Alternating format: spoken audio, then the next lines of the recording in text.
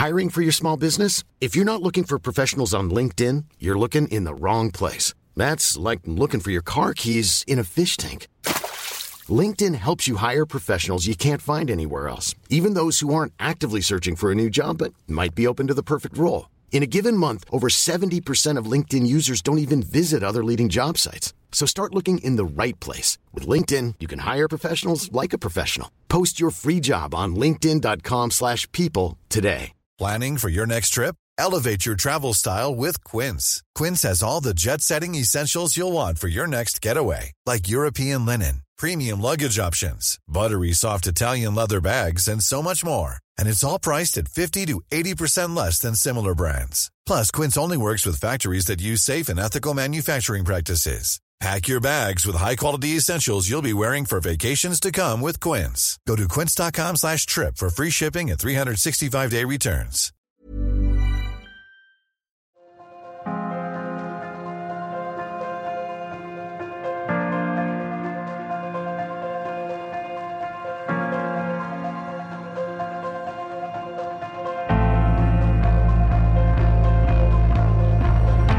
In this episode of Lifetimes, I speak to Nicola Adams, the double Olympic champion boxer.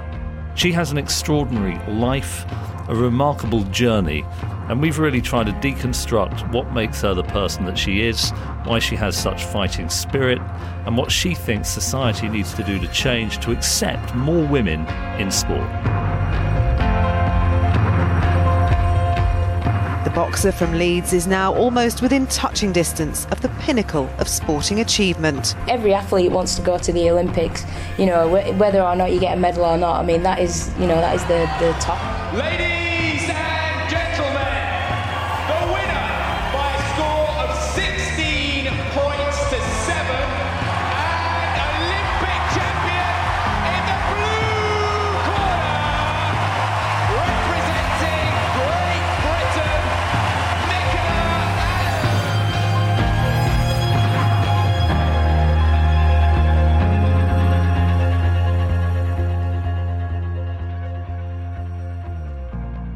Nicola, thanks for coming in. It's great to see you.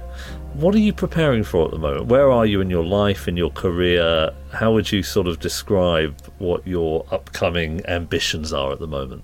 Yeah, well, by the end of the year, I want to be a world champion in professional boxing.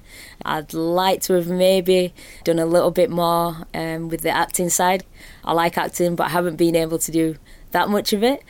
So I'd like to do more. Wow, acting. So tell me about that. This is a sideline at the moment. Yeah.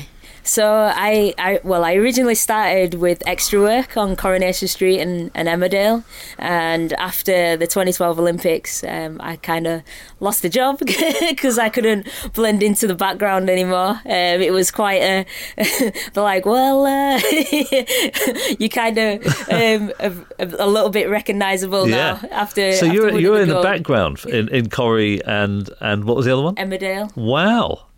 And that's quite difficult. My wife is a massive Coronation Street fan, huge.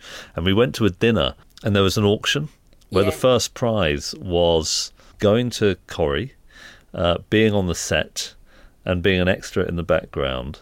And her dad's a big fan as well. But they went and did it, and I don't want to shaft my wife here at all, but it's actually more difficult than it looks because she's at there's a cafe, isn't there?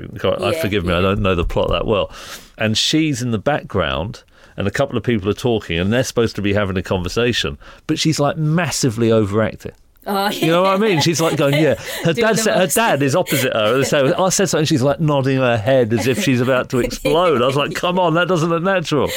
But it's quite tough. The art of acting is difficult. Yeah, it is, and try not to eyeball the camera. Have you had any... Because tell you another guy's into it. Beckham got into it. Oh, David Beckham. Yeah. No He really, I ghosted his autobiography, and he really got into acting. And I think he was in a Guy Ritchie film some time after that. But he did a lot of lessons, and I think Fred Flintoff has got into acting. He did a lot of acting lessons. But they've all said that it's a great way to lose self-consciousness, but also it's a craft that you need to develop the skill for. Is that fair? Yeah, definitely. You have to want it. You've got to really believe that you are that character that you're playing, so that the people watching on TV at home, you know, believe that you are that person, like that they can you know, feel the energy of whatever character that is that you're playing. I think what have I just recently watched? Killing Eve. Oh, I saw that. Yeah. Which character did you rate the highest? The serial killer? Yeah. Unbelievable. It's unreal. Did you see her in Dr. Foster? Did you see her in that? I haven't seen that. Totally different in that. So it shows the versatility to be a serial killer on the one hand, and then quite definitely. a middle of the road, upper middle class. I think she was a daughter of a builder or something in Dr. Foster. So how do you get into character? I think it's just, for me, it's just picturing myself being that character, what it would be like to feel like being that person that you're pretending to be.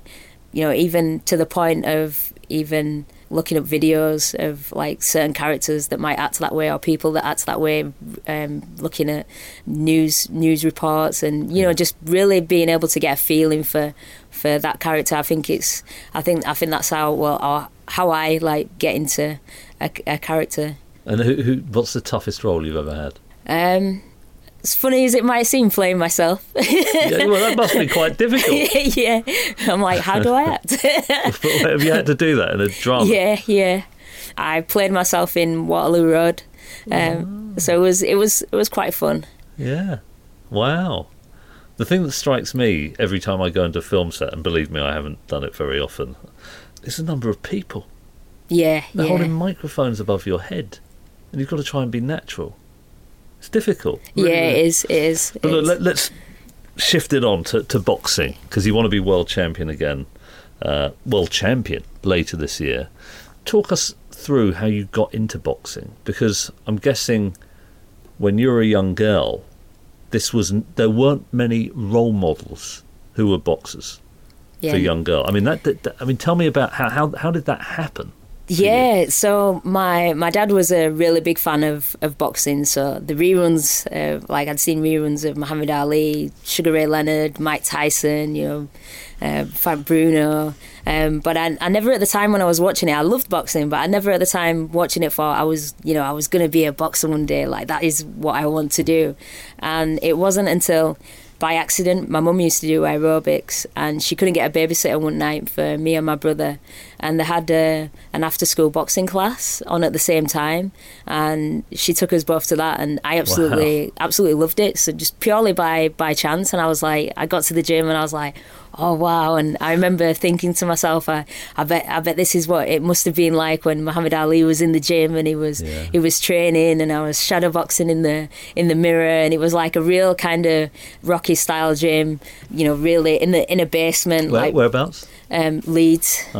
It was in the basement under an old pub, and it had the small square windows, the really tiny ones at the top that only open about halfway, and there's just sweat on all the walls and everything. It was gritty. Yeah. So was that sort of Leeds town centre? No. That out in the suburbs? Yeah.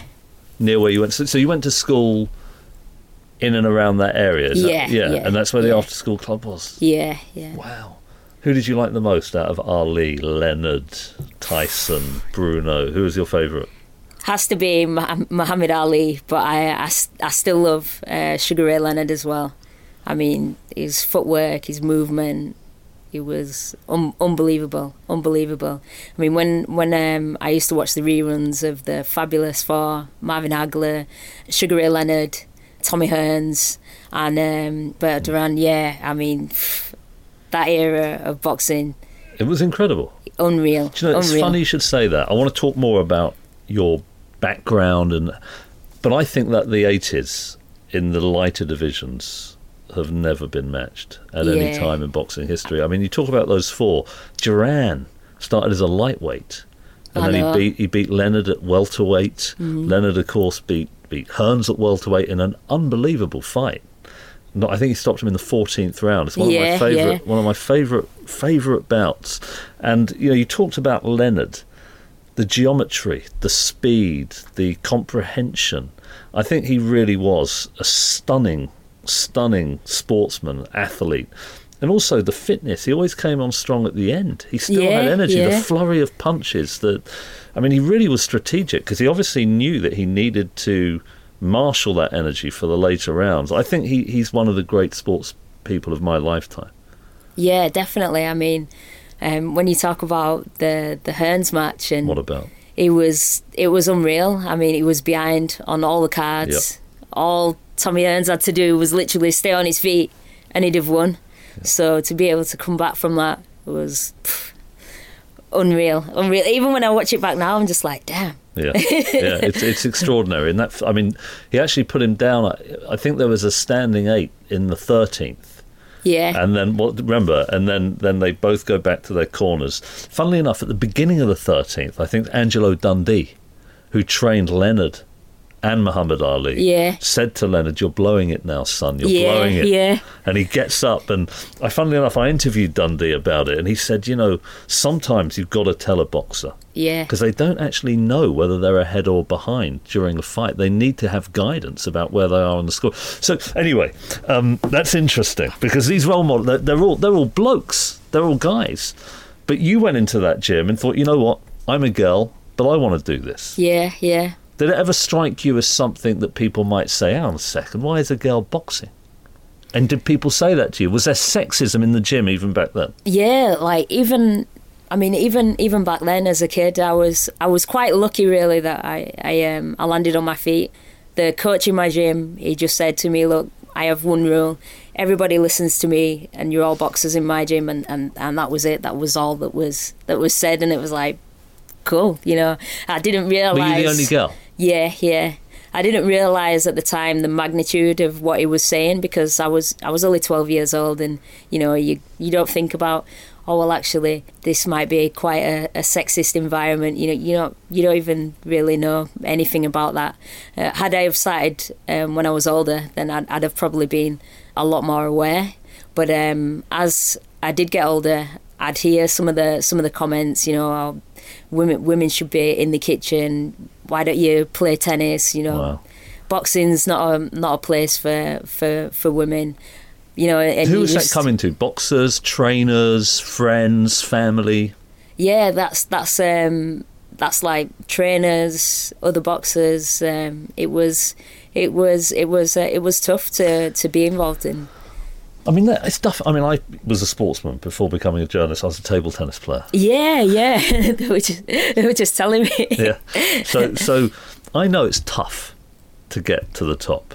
It takes a lot of determination and a lot of sacrifice. But if at the same time you've got to deal with battling everybody else, that I would have thought for somebody who started off before you were even a teenager.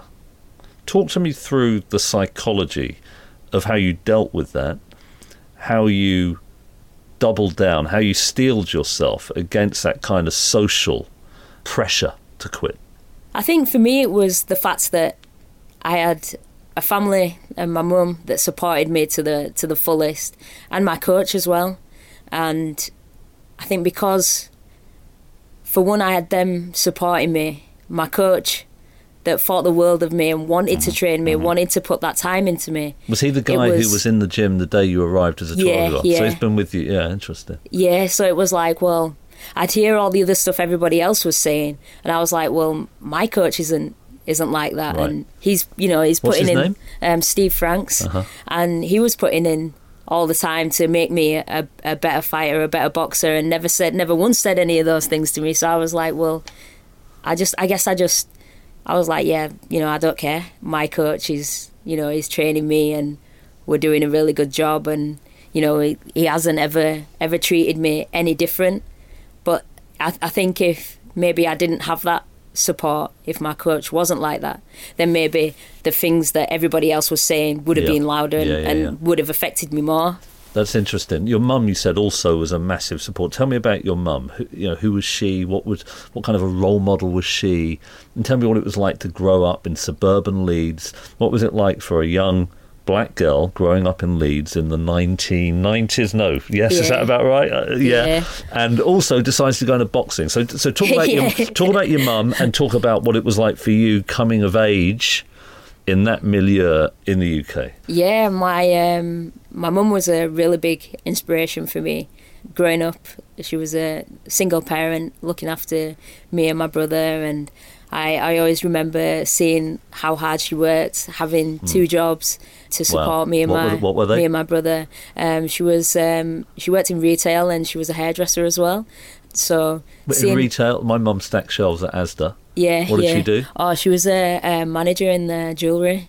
Oh, well, okay, so she's slightly higher than my mum. Although my mum moved on from the stacking of shelves. Okay, wow. So she's a grafter. Yeah. So, and just seeing how hard my mum worked, and she always said, you know, if you work hard and stay dedicated, you really can achieve anything. And I just, you know, I think just seeing what she could do, and I was like, well, if my mum can do that, I can get in the ring and I can box. And yeah, she was just an amazing woman for me, the perfect person for me to look up to, because I think as well back then there wasn't that many single parents as there is now. So to be able to do that all on her own, you know, against all of the odds. She, you know, people saying, you know, she won't be able to do it. She won't be able to do all this by herself. I mean, she's got 2 kids to look after. How will you ever survive? And you know, I remember saying, you know, it's going to be all right. We just have to, you know, work together, and that's what we did. We worked together as a family. There'd be sometimes if I needed a new pair of boxing gloves or boots, you know, my brother might not get the latest pair of Nike Air Max that's you know just come out, and vice versa if he needed something for his hobby as well. And I guess we just kind of work together, really. And what about the racial context in Leeds in the 90s? Were you conscious of your colour? Did you feel that it was a community that was completely colourblind? What was that like? It was to an extent, but I think the racism that was around, it was mainly kids not knowing or understanding why you're a different colour. Yeah. Because I remember there was one time when I was in primary school, and it was this little boy was calling me the N-word, and I was like, well, why are you calling me that? And he was like, well, I don't know. You're just a different colour, and that's what I've seen other people do, and then it's like, and it makes you, you know. And I was like, oh, okay. So and then it's not until I think they get to know you and understand that, well, actually we're just all the same. We're just a different colour, that things start to change. Yeah.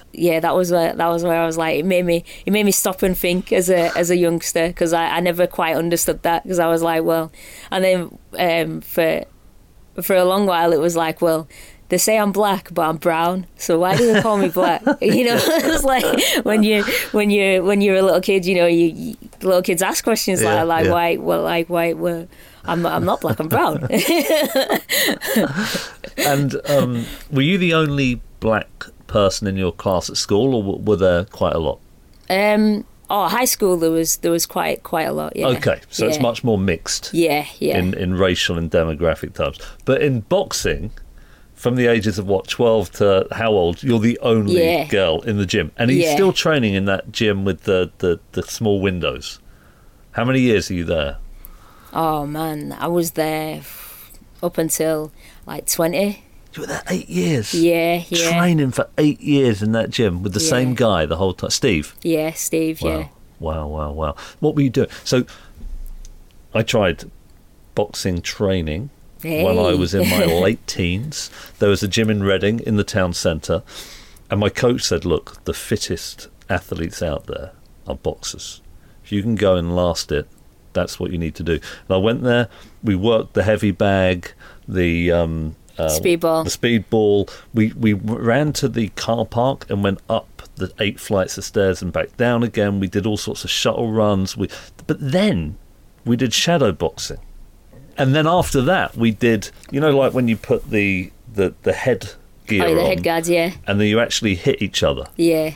Tell you what surprised me, how much it hurt. Yeah. When you get hit, because when you watch it, it's kind of sanitized. You watch it and you're like, bang, and they sort of carry on. They roll with the punch. This guy punched me. I was like, oh my goodness, that really hurt. And I walked out. I said, no, this isn't for me. So tell me, how old were you when you first got hit? Yeah, I was 12.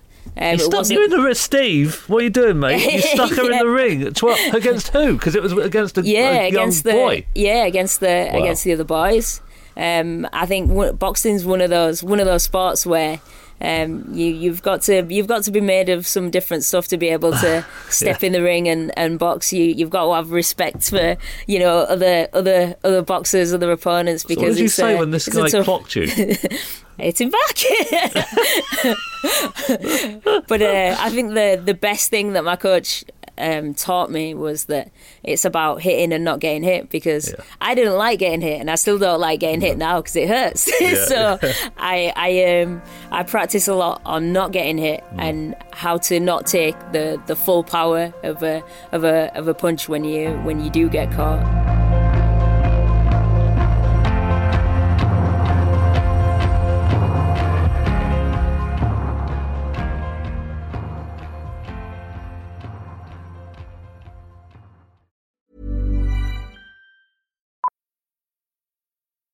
Millions of people have lost weight with personalized plans from Noom. Like Evan, who can't stand salads and still lost 50 pounds. Salads generally for most people are the easy button, right? For me, that wasn't an option. I never really was a salad guy. That's just not who I am. But Noom worked for me. Get your personalized plan today at Noom.com. Real Noom user compensated to provide their story. In 4 weeks, the typical Noom user can expect to lose 1 to 2 pounds per week. Individual results may vary.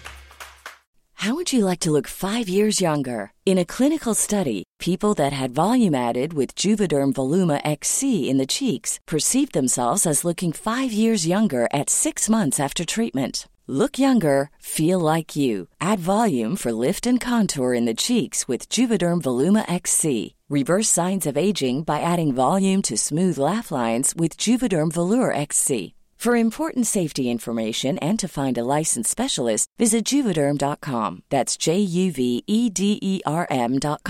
Not for people with severe allergic reactions, allergies to lidocaine, or the proteins used in Juvederm. Common side effects include injection site redness, swelling, pain, tenderness, firmness, lumps, bumps, bruising, discoloration, or itching. There's a risk of unintentional injection into a blood vessel, which can cause vision abnormalities, blindness, stroke, temporary scabs, or scarring. Talk to a licensed specialist to find out if it's right for you. Hiring for your small business? If you're not looking for professionals on LinkedIn, you're looking in the wrong place. That's like looking for your car keys in a fish tank. LinkedIn helps you hire professionals you can't find anywhere else, even those who aren't actively searching for a new job but might be open to the perfect role. In a given month, over 70% of LinkedIn users don't even visit other leading job sites. So start looking in the right place. With LinkedIn, you can hire professionals like a professional. Post your free job on linkedin.com/people today.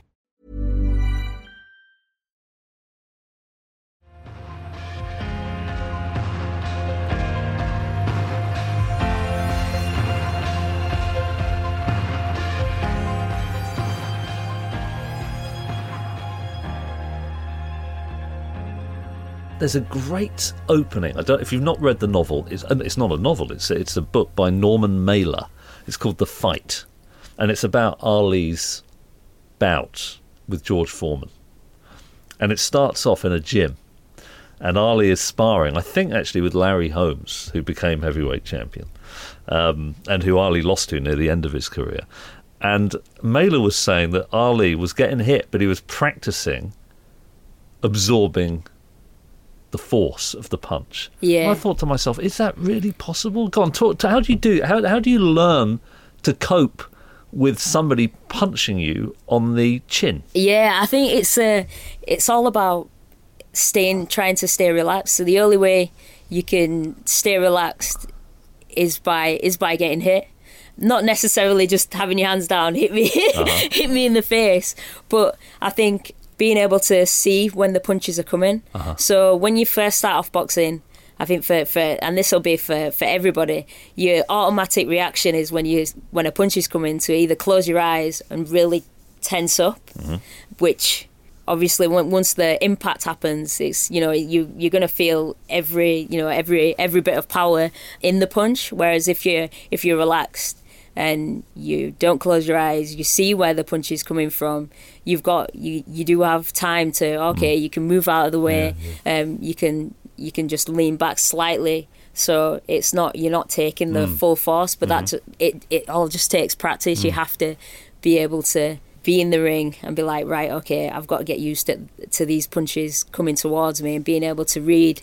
You start to be able to pick up tells. You can tell when a person, they might, I don't know, for example, pull the right hand back before they're going to throw. So you start to pick up little things, little movements, and it becomes easier. And then that's when it turns into more of a game of chess. That's interesting. That's really interesting. I think both Leonard and Ali talked about boxing as a form of chess. And you can see it in the way that they adapted to their opponents. I don't know if you ever saw Leonard against Hagler. Yeah.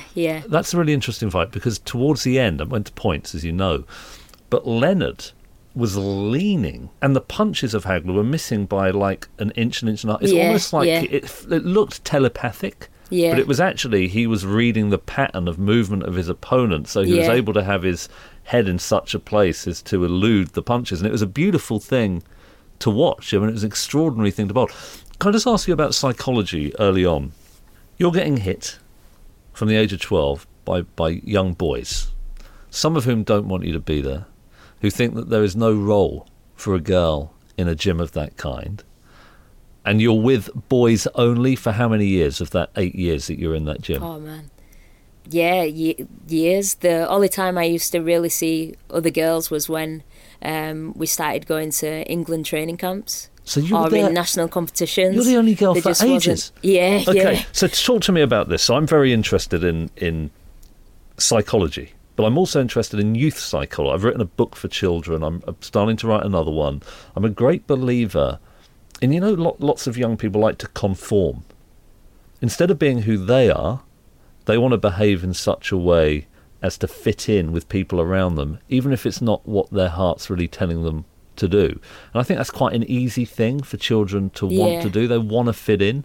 It sounds to me that you dared to be completely different. To be different. Right. So let's talk about that. Why, how, advice for young people, advice for parents. I've got 2 kids, 6 and 5. Just talk me through that, how you were able to carve out your own niche and to build your own identity when so many other people are criticising you.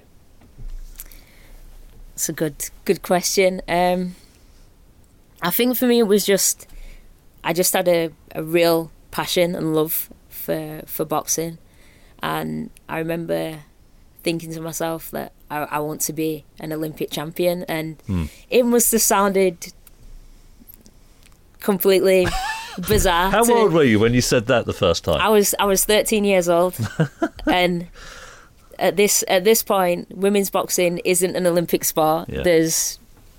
There isn't a national championship. We don't go away and box. So there wasn't even a. Just say that last bit again. There wasn't a national championships. Didn't even exist. It didn't even exist. There was nothing. And there's me, 13 years old. I'm going to go to the Olympics, and I'm going to win a gold medal. No. So wow. You're trying to win something. There's not even. There's kind of like in some parallel universe. I mean, you must have been some kid, but I mean, seriously. Yeah. I mean, when I think back now, I think like, God, they must have thought I was crazy. Wow. Wow. They're like, yes, okay, yeah, you'll find out when you grow older that that dream's not going to come true. Incredible. So you're 13 years old. What year is that?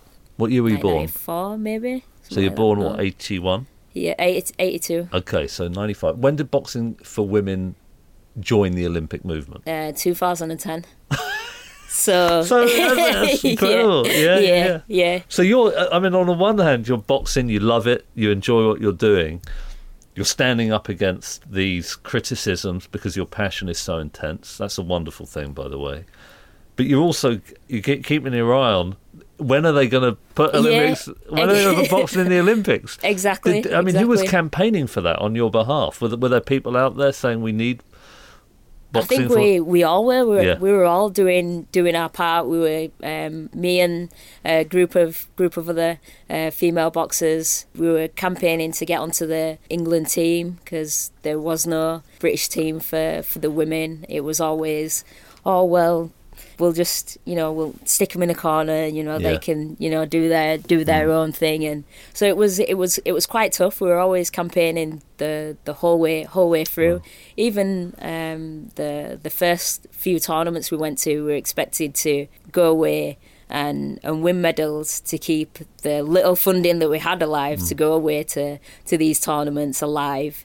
And it was like we were expected to do so much with so little, to the point where we'd go away, we'd be sharing the same vests and shorts. Luckily, I was a lighter weight, so I was always on first. so you could have a fresh shirt. Yeah. And it was bad. We had no physios. We had nothing. We used to use the island team physios. If we didn't have enough coaches, we used to ask the coaches from other countries to help us in the corner and to warm up and everything. It was hard. It was hard. So you're either ignored, patronised, or criticised. That's what you're enduring all the way through. By the way, I often, when I'm feeling got at by the world, I always rewind to particular moments in my life where things have been really tough, but I got through. What was the toughest single moment in that period between, say, 12 and 20? You get punched maybe and you think, can I take the pain anymore? Or somebody says, we haven't got the funds to take you to a talk. What was the nastiest thing you ever had anyone say to you, or the toughest moment that made you, that really made you question the whole project? Was there a real low point? I think it was just the fact that you'd go to the camps and no one, like, the coaches didn't really care. They only cared about the male boxers. Yeah. And you were just kind of there, and they only did what they had to do. They never, went above and beyond. Yeah, and it was grudging. Yeah. I think that was the hardest part. It was almost like they thought, well, if we do as little as possible, then maybe they'll just disappear. But we never did. so this is a genuinely inspirational story, and it's a fascinating human story. So let me be honest. So I've been to watch boxing live, and the first time I watched it live, ringside at Bethnal Green, it was tougher to watch than I imagined. Yeah. On TV, you didn't see the blood, the spray of sweat on the ring apron. You weren't as viscerally connected to the pain that these people endured. I remember a boxer going down, knocked out, and he was carried from the ring in a stretcher, and I thought, gosh, this is really tough. Now, that was with guys boxing. I then went to watch a women's bout at Bethnal Green, and my sister, 4 years younger, brilliant rugby player, she had been knocked unconscious playing varsity rugby for her university, so I thought, I'll be okay with it. And I went and watched, and I think I found it even more difficult. So that may tell you that I had some lingering prejudice about the fact that should women be doing this? And I remember writing a column saying I didn't know what to do with my own feelings. What do you make of that? I think for me it's always been a thing of, I don't mind if people don't like women's boxing. I just don't agree with when they stop people that want to do it, doing the sport. Because you're not going to make everybody like every sport. Everybody's not going to. But I just don't believe in, just because you don't like it, it shouldn't mean that we still can't do the sport that we enjoy and we're passionate about doing. Let me drill down into this. So the Times, there's a lot of young listeners.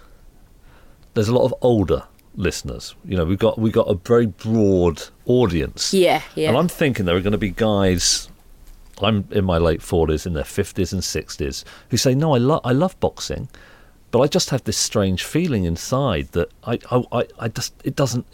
it feels like I want to jump in the ring and protect this person, because they've grown up in a world where the guy has to be gallant and chivalrous by protecting his wife. That kind of idea, they've grown up with that. What would you say about that conception? Do you think it's outdated? Do you think it's sweet? Do you think we need to move on? What would you say to an older person who has thoughts of that kind? Yeah, I mean, I do think it's nice, but we do need to move on. I think women in general, we've had to fight for everything, to vote, to sprint. There's a film out at the moment that I went to go see about a woman that wanted to be a lawyer in a time where there was no female lawyers, and she had to fight to get some of the laws changed, and just seeing a struggle that she went through, it was almost like a mirror image of what I'm doing now in boxing. And then I'm like, damn, well, that was years ago. Like, should we really still be fighting to be equal now? Like, shouldn't this be? This should be, this should be way in the past. Like, this should have, it shouldn't even exist now. But but the funny thing is, I think it's now quite subtle. That, say, for example, a woman is working in what is supposed to be a progressive company, and when a woman negotiates hard for an increase in pay, people say, "Oh, that's a bit unfeminine." But if a guy does it, they say, "Oh, that's fantastic." And there are great studies showing that women are treated in a systematically different way to men, even by people who think of themselves as progressive. And for me, anyway, I think these subtle barriers, not the really visible hard barriers that we all can call out when we see them, are quite difficult. And I think I don't know if you agree, I think that's where the future of racial, gender, and all other types of equality is gonna be fought. Yeah, definitely. I think it's changing, but it's a very, very slow process. Can I talk about the change as well? It's another thing I'm really interested in, because I saw that you were voted the most influential person in the bisexual community in the UK.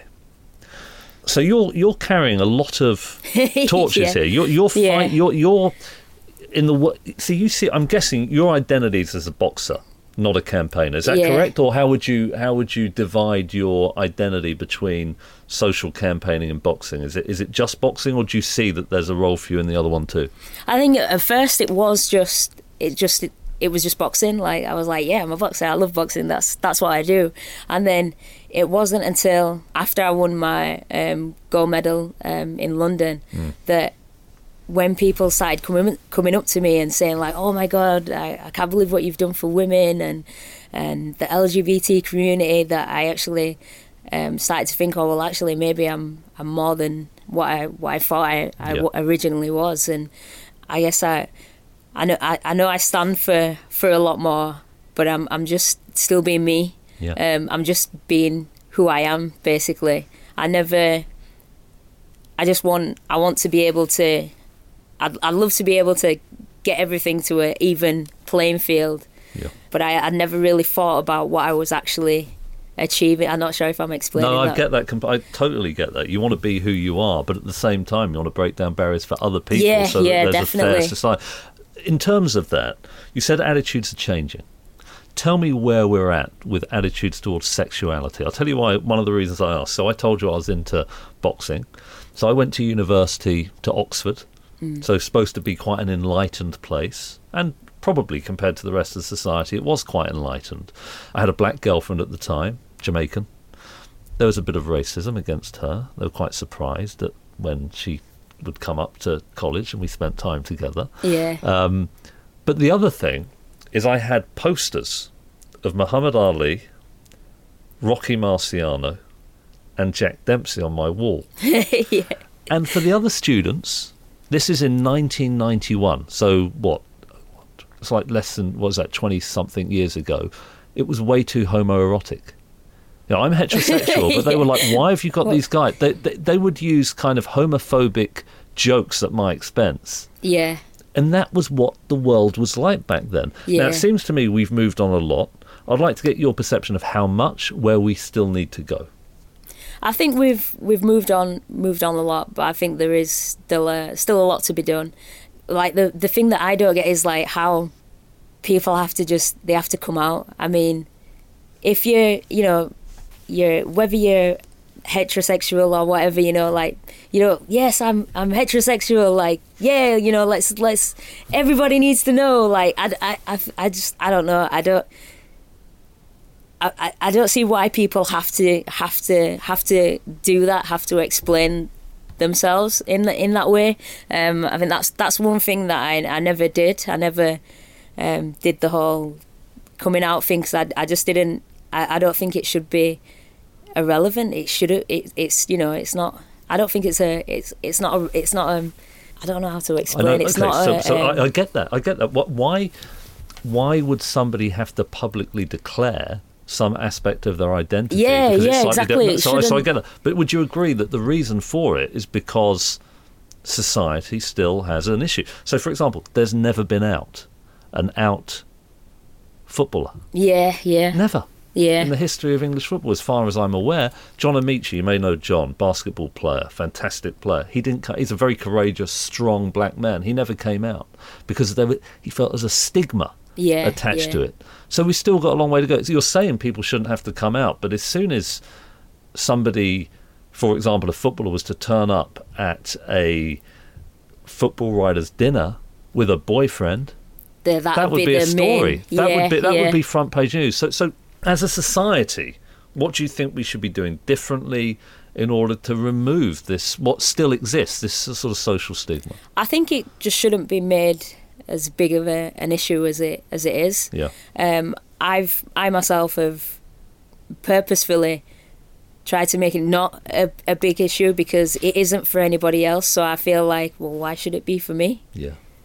Yeah. No, it makes as well as still being proud of who I am. Yeah. I think if it's not for everybody else, then why do I need to make a big issue about it when, I've got so many other things that I could be talking about, and they could be writing about. I get it. I get that, and it's interesting that you put it in those terms. And in a funny kind of a way, I think that it would show that we've moved on when a footballer does turn up with his boyfriend, and it isn't a story. It's not remarked upon at all. So 2010, women's boxing is included in the Olympics. Is that right? Yeah. For 2012. So you're training like a demon, and it gets to 2 years before the Olympics in a 4-year cycle, and you still didn't know. Yeah. Where were you when you found out it had been included in the programme? When I first found out, I was absolutely, over the moon. I was watching the TV, but at the time I had a really serious back injury. I'd fallen down the stairs. That's right. Yeah, and damaged the vertebrae in my back. So I was super happy and over the moon. And then I was like, wait a minute, I'm in bed and I can't move, and I've got to stay in bed for the next 3 months to let my back heal. And at that time, the trials were on for Team GB, for boxers to come out and see how good they are. And then there's just me on the sidelines getting physio, knowing that I've already achieved so many great things in the sport already, and I couldn't show what I could actually do. So it was quite a frustrating and really, really, really tough time. And then you got into shape. Yeah. And then tell me about the training in, like, is it like Rocky? Do you remember the Rocky film where he gets the raw eggs and he mixes it with some milk and then he tries to catch a chick and he's running up the steps in Philadelphia? Tell me about I know it's much more scientific now than that. It's a little bit different, a bit different now. But there's a lot of training involved. We were training 3 times a day, which was a run on a morning. How far?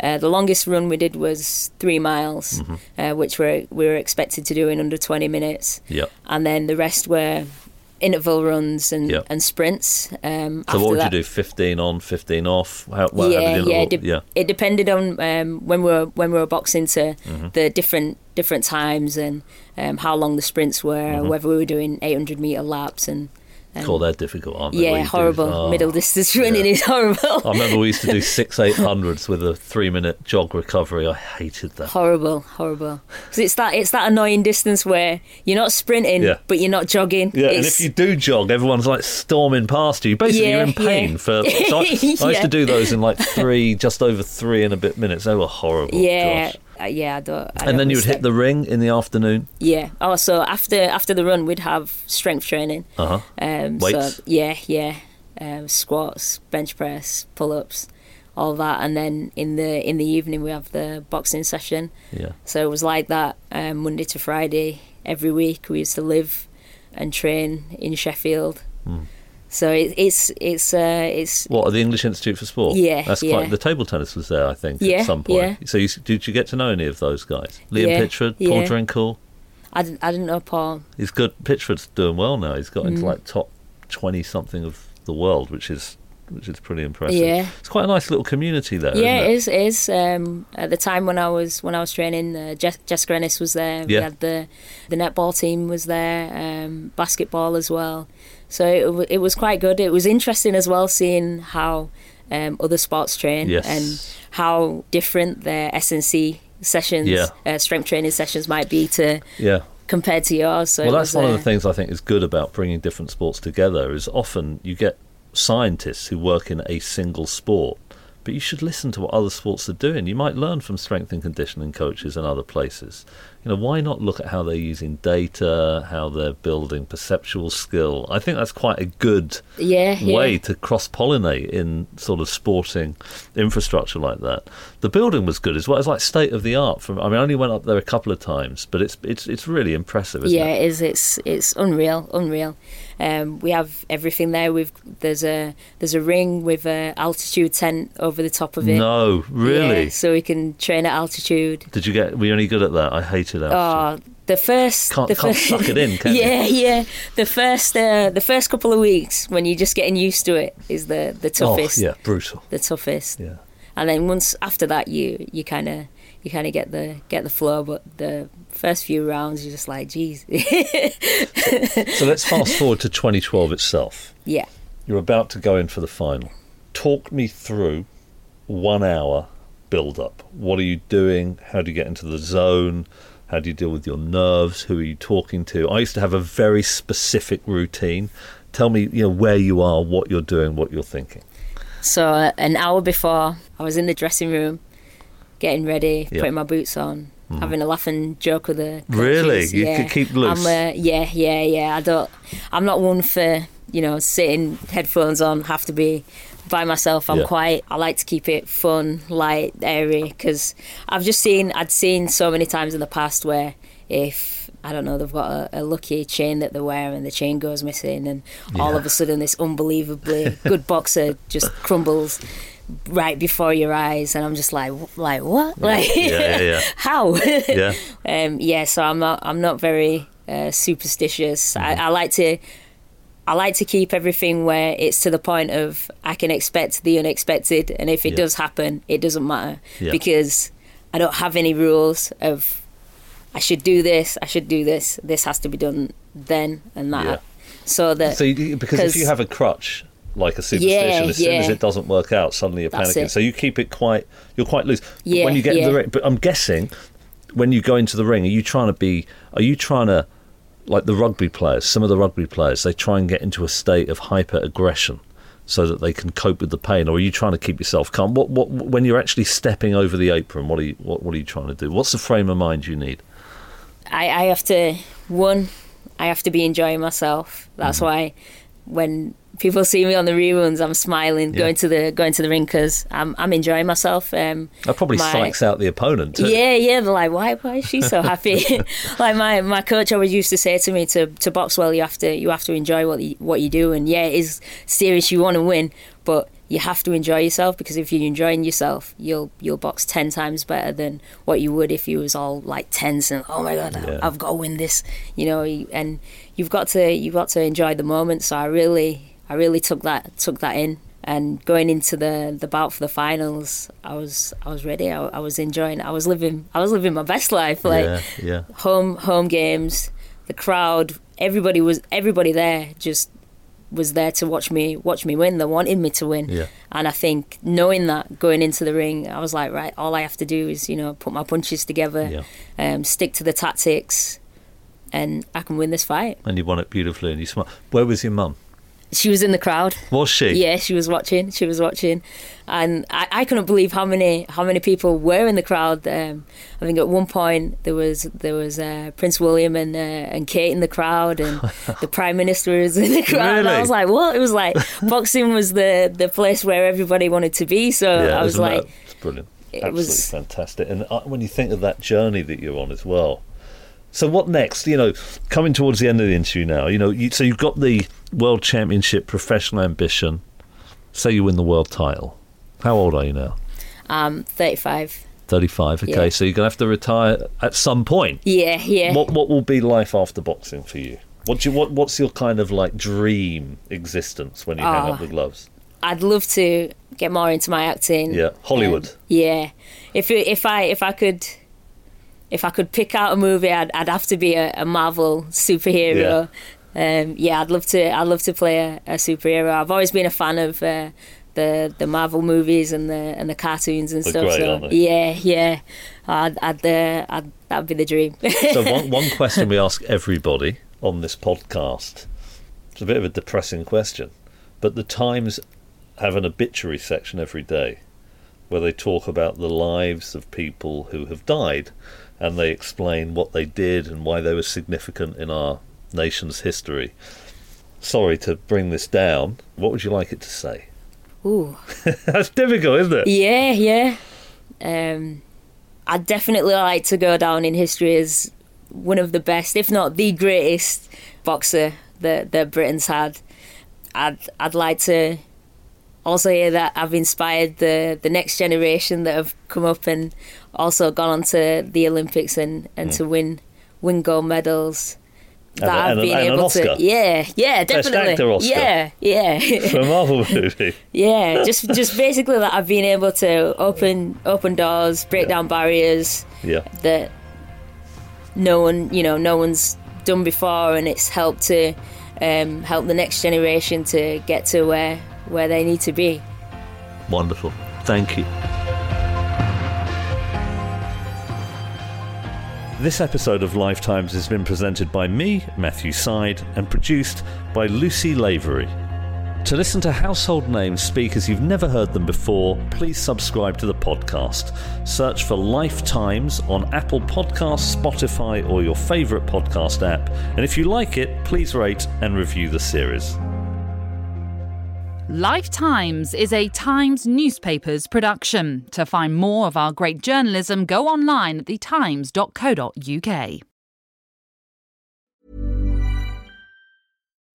When you make decisions for your company, you look for the no-brainers. If you have a lot of mailing to do, Stamps.com is the ultimate no-brainer. Use the Stamps.com mobile app to mail everything you need to keep your business running with up to 89% off USPS and UPS. Make the same no-brainer decision as over 1 million other businesses with Stamps.com. Use code PROGRAM for a special offer. That's Stamps.com, code PROGRAM.